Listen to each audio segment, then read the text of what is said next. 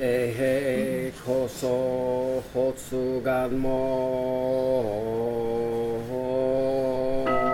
We vow with all beings from this life on throughout countless lives to hear the true Dharma, that upon hearing it no doubt will arise in us, nor will we lack in faith, that upon hearing it we shall renounce worldly affairs and maintain the Buddha Dharma, that in doing so the great earth and all living beings together will attain the Buddha way. Although our past evil karma has greatly accumulated, indeed being the cause and condition of obstacles in practicing the way, may all Buddhas and ancestors who have attained the Buddha way be compassionate to us and free us from karmic effects, allowing us to practice the way without hindrance. May they share with us their compassion, which fills the boundless universe with the virtue of their enlightenment and teachings. Buddhas and ancestors of old were as we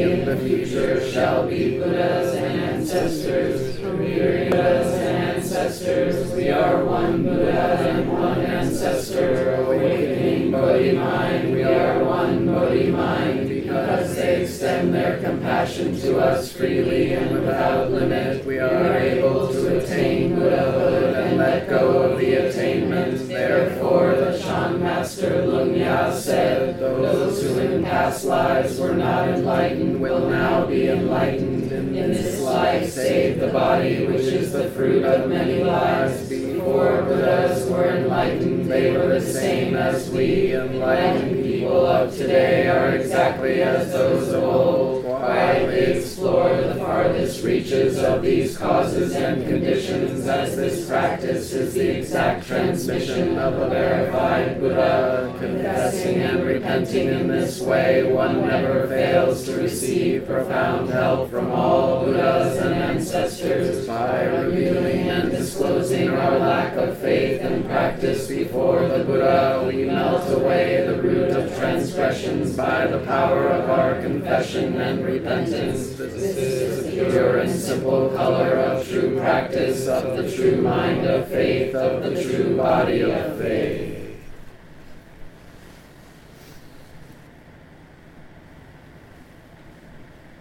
So I was at the bowing mat and I had this thought come up that the talk is to be called shakiness and stillness. So that this is day 3, and it's day 3 for me as well. And what I'm noticing in my own body is that the stillness that is being created by all of us, by the valley, by our sincerity of effort, by the silence, creates this deepening and support and stillness. And for me at least, when that happens,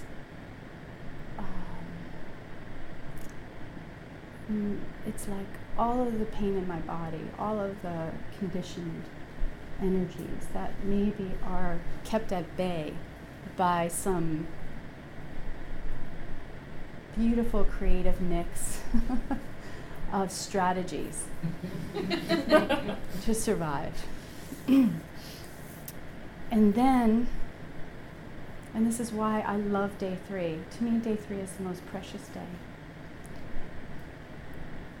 Now, this isn't always the case. Some people might be blissed out, lovely, totally on the stillness side.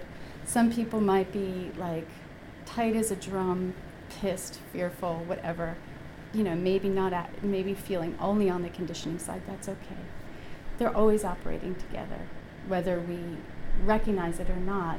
But there's a visceral, physical experience that we tend to have, a process by which we're being worked on in mysterious ways. So for me, I don't know what this is. I've been in therapy for decades. I've been a therapist for a decade. And I can give you a million reasons for my shakiness. And for me, the way my shakiness manifests is emotionally.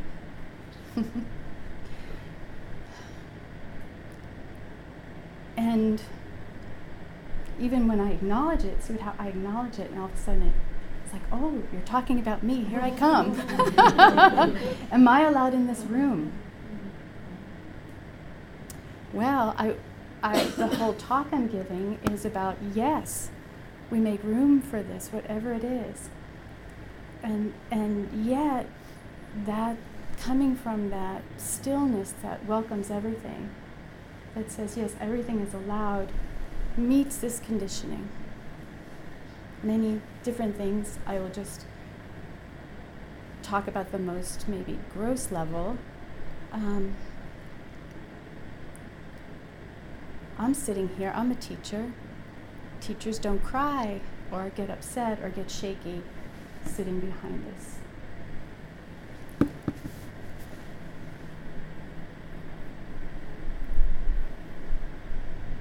Part of, I think, our the history of our practice can get, the history of Zen, the history of Buddhism, the teachings can get distorted, and there can be this idea because of the forms that certain things are not allowed.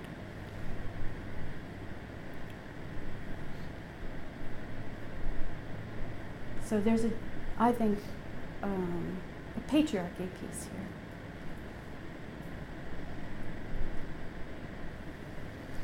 And there's also a piece that says, I want to care for all of you.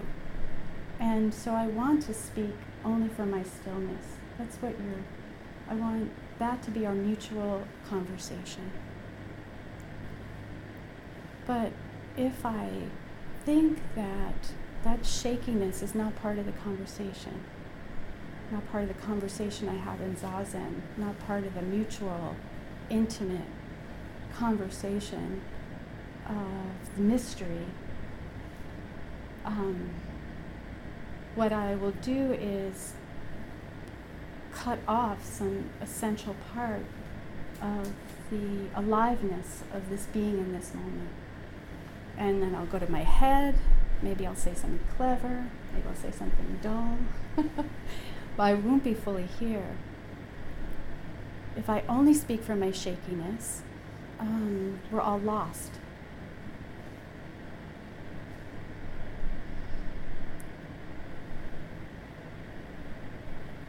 And it's so interesting, this is such a lovely thing, this act of confession, because, again, every moment is this amazing mix of conditioning and stillness.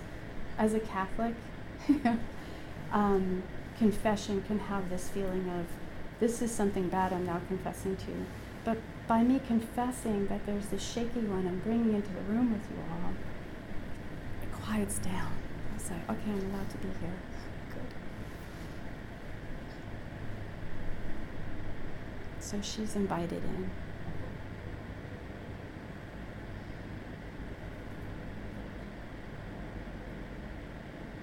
Not only is she invited in, but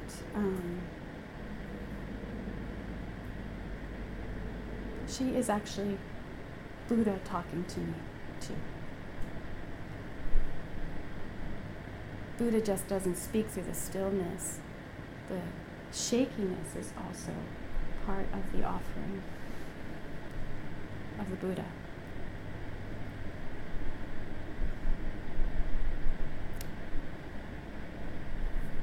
So, really what I want to say today is all prefaced. It's such a nice way for me to relax when we hear, as Greg says, we don't know what we're talking about. So I've cut it down to 1.5 sheets, and at the top of the sheet, and I made it this way because I made it into a visual Because if I made it into words, I would rely on the words. I don't want to rely on the words. I want to rely on my heart. But I want to rely on my heart because I want to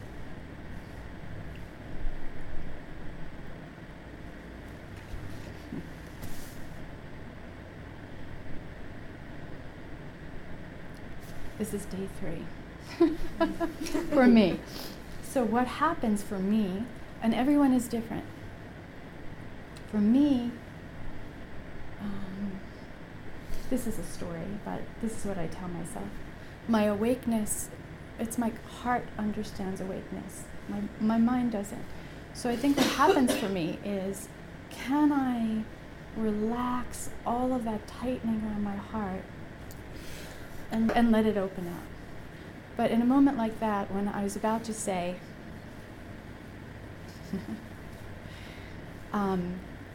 really all I want to do is encourage.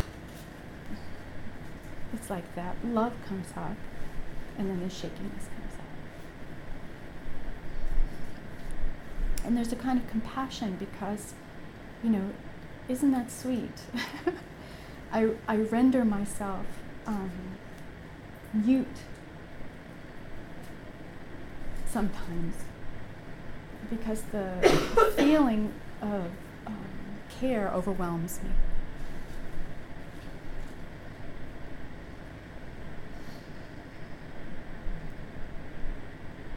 And I think this is the case for us.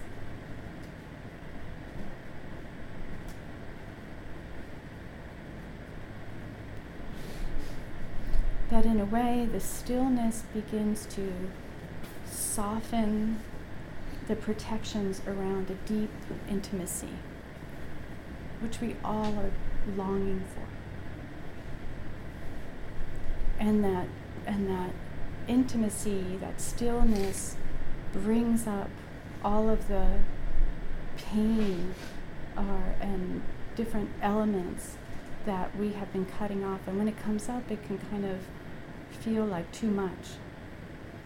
And so sometimes I think day 3 is this really lovely kind of feeling of this same and difference, this mutuality, because, sometimes in the beginning it's like, again, this is a story, day 1, I know for me, it was all differentiation. So it seemed. There's a lot to get done. We're creating this container. Let's go here, brush this cushion, do that. Let's get the schedule. Put your hair up, don't do that. Put your shoes this way. There's a lot of certain kinds of energy. And then everything is settled. This is why we work so hard to create this container for all of us. So we create this container, and then we start putting our bodies in this container, and the container is now supporting us. Every moment of zazen, every moment that we're all watching our minds and being with our bodies and taking care of that, creates this container. And we can sense it in our bodies, this container. So the forms are really just this offering to contain. So some part of ourselves feels safe enough to start to loosen up. But, if we look at this kind of Zen myth or fable about 7 days of sesshin, mythology, mountains and rivers are mountains and rivers, and then they're not, and then they're mountains and rivers. So we're in this place where everything is starting to feel a little different, perhaps. That we can feel this stability, and so this stuff comes up and there's some room around it. That maybe there's more tenderness, or we can feel a little bit, wow, when I don't look when I turn away from somebody, I can feel the pain of that in some way. I'm not meeting them. Or we can feel like how sweet. Today I was waiting for Dexter and Erica and Liz to get back, and I was waiting on the porch. I had sat on the porch, I see this nest with those four little, I mean, most of you may have seen it. Oh my God. How tender. These little beings, so vulnerable, waiting for their mama or daddy to come back and give them a little milk. Peep, peep, peep, you know, making a lot of noise. And, you know, so it's like, I know that mother too. God, I gotta get this stuff. We gotta get this together and get it for them. And we can start to feel that in a different kind of way than we might have in the beginning. But on day 3, we're also not on the other side, you know, we're, again, please don't take this as someplace you're supposed to be, but where we're kind of, the shakiness is settled down and we're maybe feeling really kind of calm and clear. I actually prefer this moment in a certain kind of way because we're less likely to fall into this side of, you know, this according with sameness is still not enlightenment. Thank you, John. According with sameness is still not enlightenment. You know, that's a dangerous place over there. And then, of course, we grasp onto that and we don't want to leave here, or we're going to think we leave here and it's all going to be different now. So we're, you know, we've kind of left the world in a way, and we're in the middle where this feels like forever. And for me, that's a good thing. I don't know. For other people, maybe not. And we're not like kind of pulling ourselves back out and maybe putting some of that stuff, like the habit patterns, start coming up. You know. So this is the moment where I think we have lots of opportunities for liberating our conditioning. So I wanted to talk a little bit about that, about how to work with conditioning, which is basically all I mostly talk about. So I want to start, you know, listening to the teachings. I came up with this chart, and I was thinking, you know, maybe we could do this one of our experiential days. How do I organize, and we could do it in the form of a picture or a poem. How can I begin to organize what is all this material coming at me and what does it mean in my own mind and body, you know? Because a few minutes before the talk, I was like, holy shit, I don't know what to say. I gotta do something. I need some ground.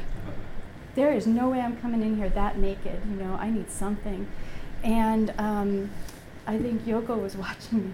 I would pull out one sheet of paper and draw some circles and lines, and so this feels kind of nice. It's like this is my mind a little bit, about at least how my mind in this moment is conceptualizing all this, not in a heady way, but through the body. So I have conditioning on this side and stillness on this side, and I have, on the stillness side, I have not interacting, and in quotes I have zombies. Because you know, that's the way it can look from the outside. Non-interacting, we're zombies. We're sitting here in Zazen, you know, or Buddhas, you know, quiet little Buddhas. Everyone is quiet. Everybody must be blissed out, you know, except for me. Mm-hmm. So we're quiet. We're not interacting. We're staying in our own place. This is the function. This is what the container is. This is what we're being asked to do, is stay in our own place. And I put on the conditioning side interacting. Now, of course, this didn't make any sense because we said it was like this, right? So let me just say, as part of this non-interacting, here's the container for non-interacting in a certain way. We're not, as Greg was saying last night, letting our karma spill out all over the place. We're non-interacting. We're in silence. We're trying not to make eye contact. We're doing the forms as we're told. The whole sesshin is non-interacting in a way, you could say. And yet we are completely interacting.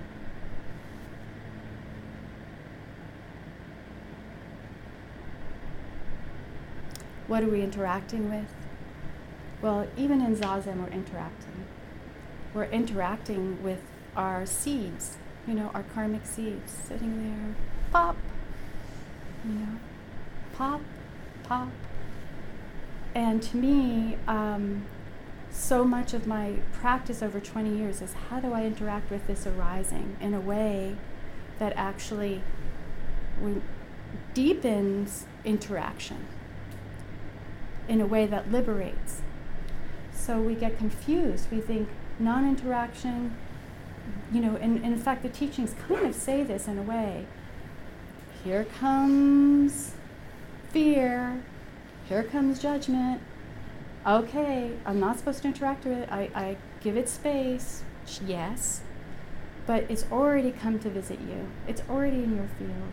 It's already shaking hands with you. So, how do we interact in a way that does not, that involves it in a way in which it's liberated from a karmic involvement?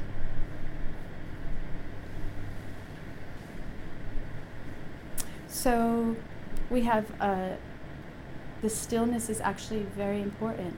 How do you see it without getting lost in it, that you're staying in your seat? That's the most important thing. And if you decide, I do want to have a conversation with this, I do want to meet it, but then you go to meet it and it like bellows at you and you're blown around and you're not sitting anymore. Well, if we've lost our stillness, we have to ask it to go away and come back later, And there are ways to do that. We just go back to the body and ground in the body, listen to sound, do whatever we can to reground ourselves. Ask for help from all the Buddhas and Bodhisattvas around, in the form of a lawnmower, helping us find our way back into this room. But, sometimes we're still enough that we can decide to have a conversation. Now, this is not an intellectual conversation. It's a listening and responding. How do I bring compassion to this particular, I sense as I'm listening to this, boy, this thing is really afraid at base. Whatever it's saying, I think it's really afraid. Well, what helps with fear? Right? Someone was telling me today that as their particular version of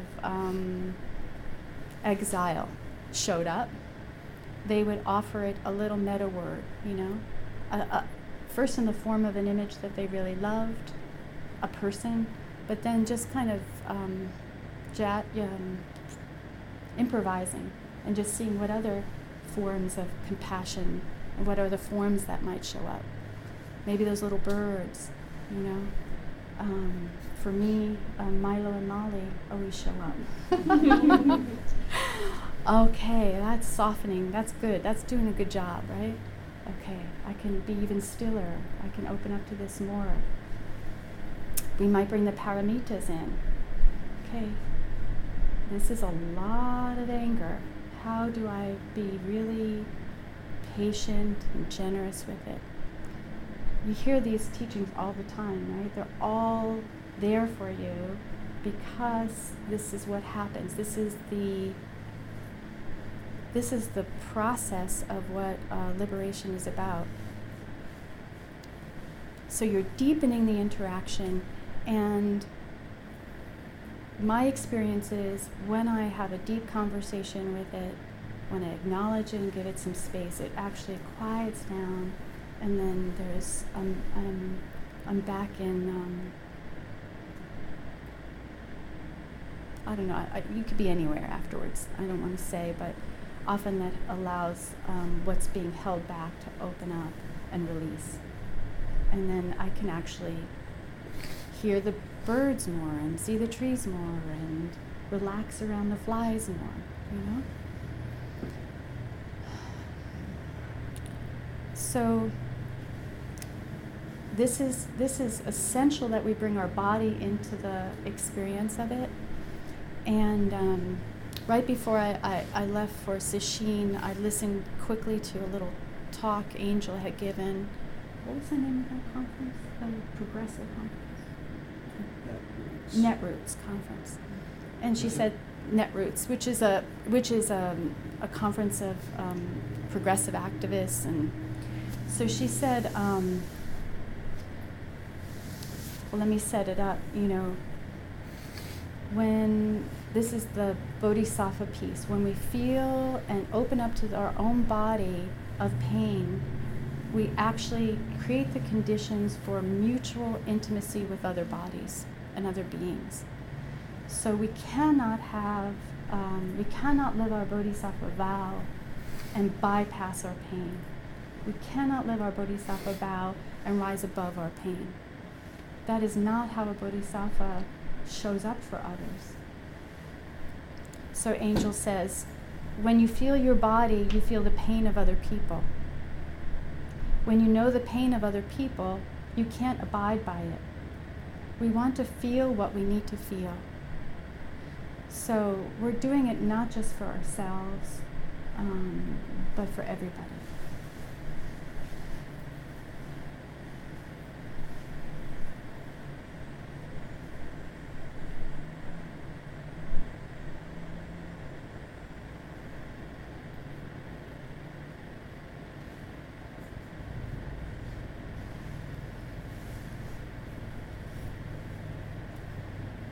And then at 1 o'clock in the morning, if one of our Sangha members experiences some suffering and is in need of help, the hand is right there. With stillness, but responsiveness. So this is so helpful for me, because every time I don't know where to go, I just see on the top, don't know, and on the bottom, well, all of this is inside of mind. So I'm like I'm just sharing my mind with you. And on the bottom, underneath this mind, is mystery. I put love connection. So it's supportive for me. So one thing I wanted to say about interaction and mutual interaction is, even though, and you all know this very well, even though we're all in stillness and we're not interacting, we're interacting. And I don't just mean interacting energetically. We're passing each other. We're sleeping with each other. You know, we're hearing each other's breathing in the middle of the night. We are bumping up against each other, even in silence. And we are also in relationship with all things. We're interacting energetically with everything in this really overwhelming, chaotic way, you can say in one hand, you know. But I wanted to talk a little bit about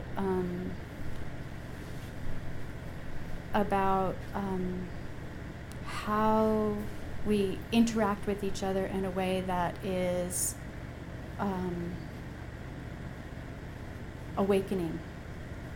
I actually think we need to bump into each other, and we need to be stirred up, and we need to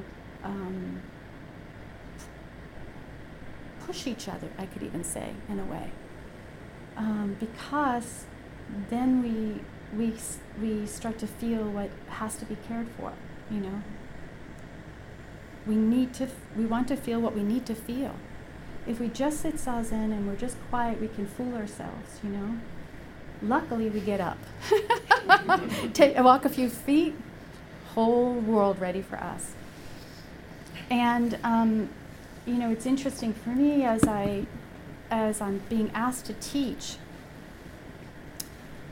And we're all teaching each other in every moment, and this is what Zen students do, and this is what's different about a Zen community than other community.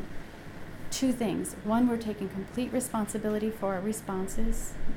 Here, Tia? Complete responsibility for our responses. Thank you, Tia. And we are also trying to be a mirror for each other. So we can welcome when somebody confronts us. And when I mean confront, maybe just by existing in a particular space next to me at a particular moment. So that's simple, isn't it? This is how humbling karma is. Yes? You're not going to get rid of it in a sesshin, which is good. This summer, this is the second year I've been doing this Tai Chi and Zen workshop with Sally Chang, who's an incredible Tai Chi teacher, master. And I don't really know much about Tai Chi, but I follow her instructions. And Jeffrey, you probably know this. We did push hands. Push hands? You do push hands? Okay. So I love push hands because it's all about karmic transmission.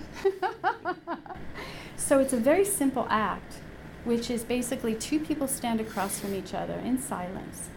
And I don't even remember how the hands go, but basically you are keeping your hands together with one person. It's like this or like this. Maybe different people like this.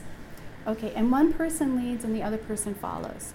So what's supposed to happen is, if you're the lead, right, you're pushing, so somebody's hands is with you, you're pushing, well, I don't need to demonstrate.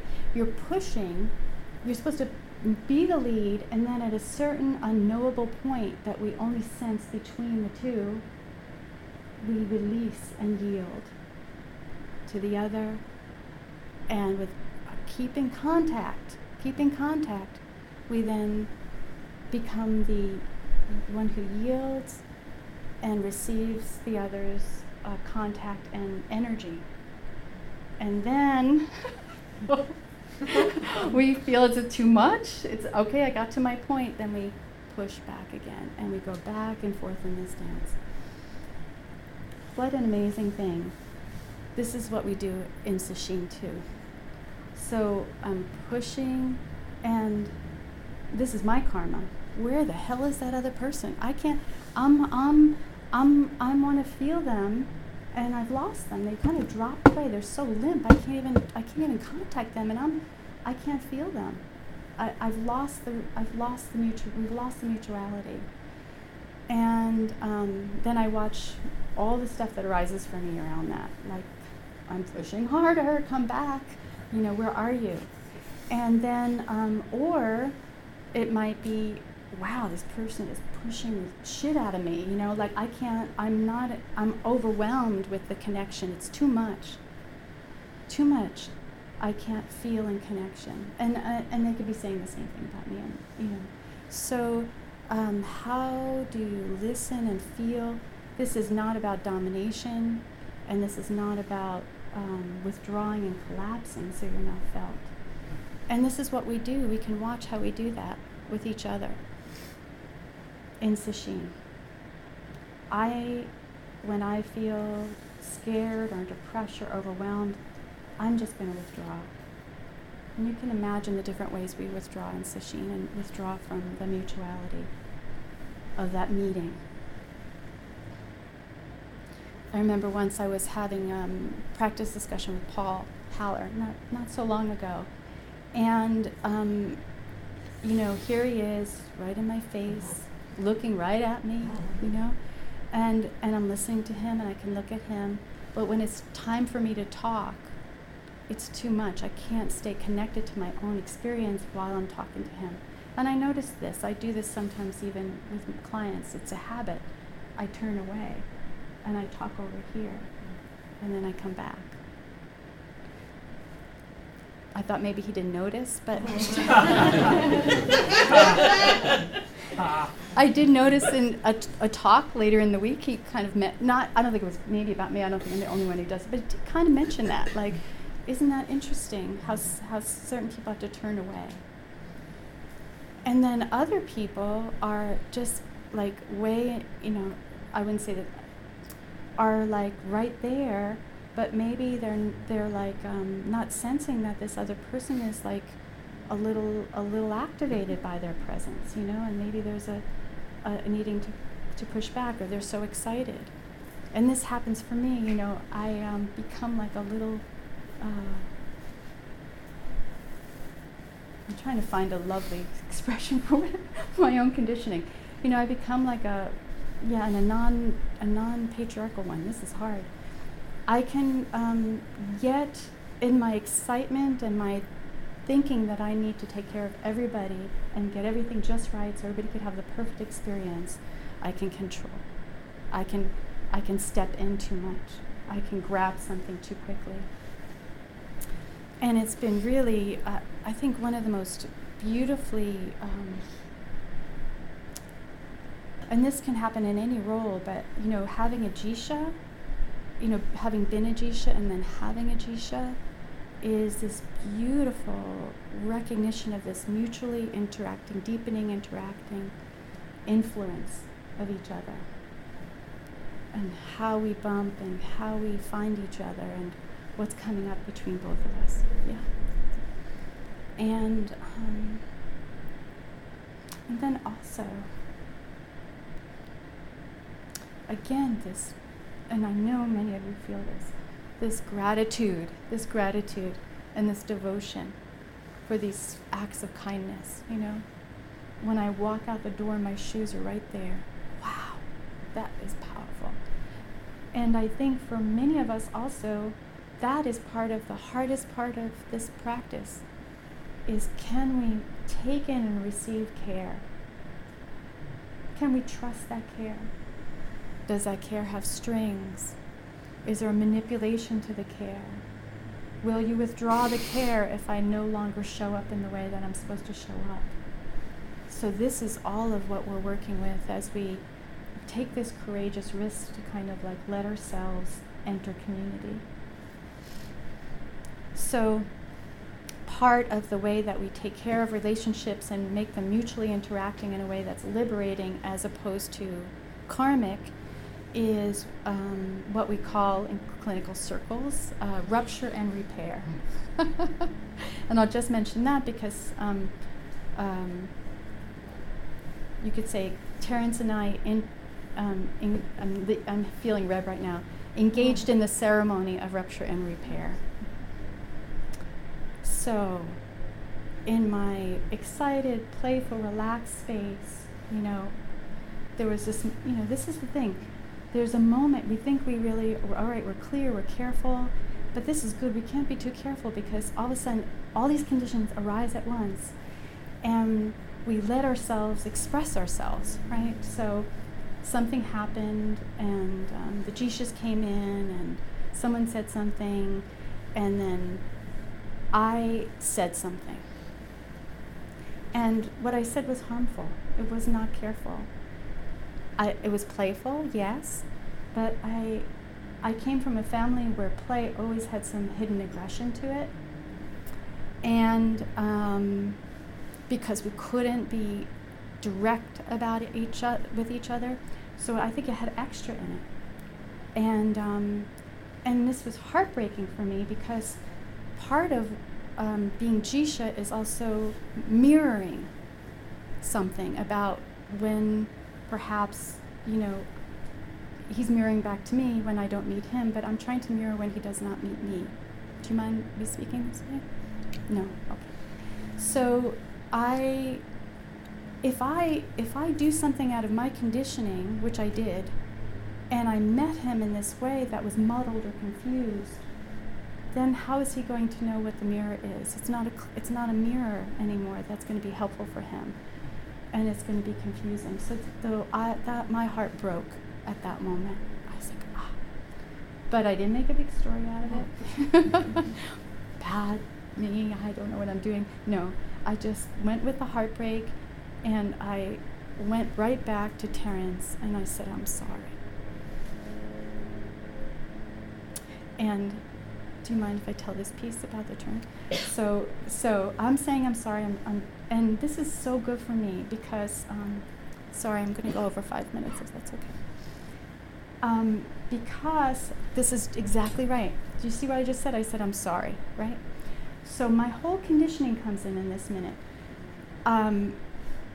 As I've said to you before, and I say as a working class woman in an authoritarian household, I said I was sorry like I was saying hello or goodbye. I am sorry, I am sorry, I'm sorry, I'm sorry, I'm sorry. Every time I express myself, I'm sorry. So I got over that. And then I felt this part of me is like, I don't want to say I'm sorry, you know? I'm not going to say I'm sorry. And this is what I do mostly with Greg, you know? I heard him, I could see I heard him, I'm like, go say you're sorry, Lord. No, I don't want to say I can't say I'm sorry. No. You know, maybe the shame will come up. I can't, you know? And then I find my way to say I'm sorry.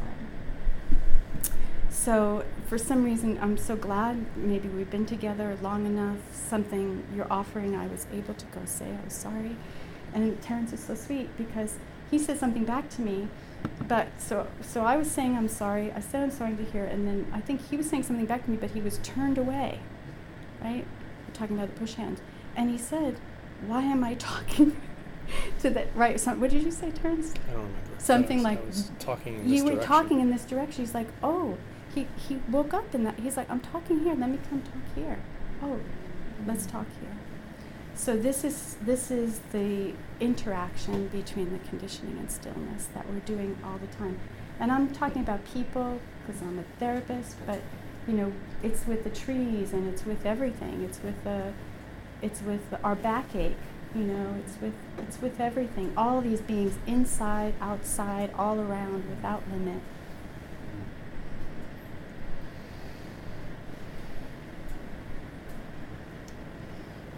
And this is why we have the forums. These beings are coming out. They have been wounded in tremendous ways, all of us.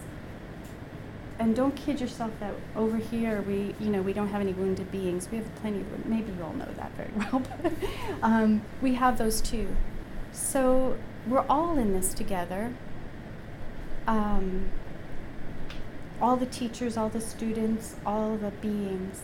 And the forms and the precepts and the apology forum and everything is a way of caring for those beings so that they can come out and visit, and we can have a kind of a careful, loving, clarifying relationship with them. So this is what we're doing.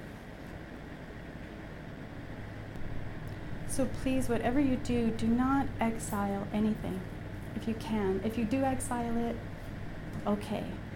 Then you open up to the exiler and love that one.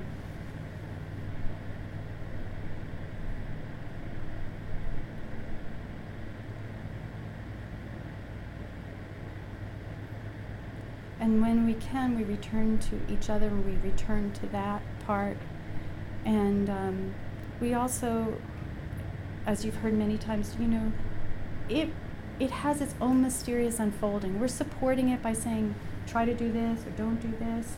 I have every faith that this is unfolding in ways beyond our techniques or our ways of doing it, and it is unfolding.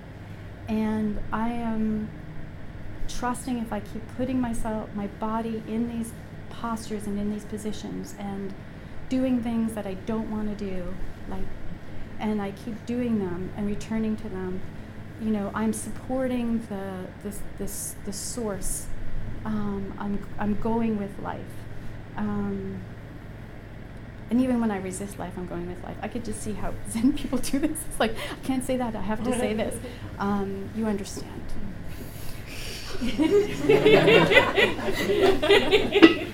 May our intentions equally penetrate every being and place. Thank you for listening to this podcast offered by the Brooklyn Zen Center. Our programs are given free of charge and made possible by the donations we receive. For more information on supporting Brooklyn Zen Center, please visit the giving section of brooklynzen.org.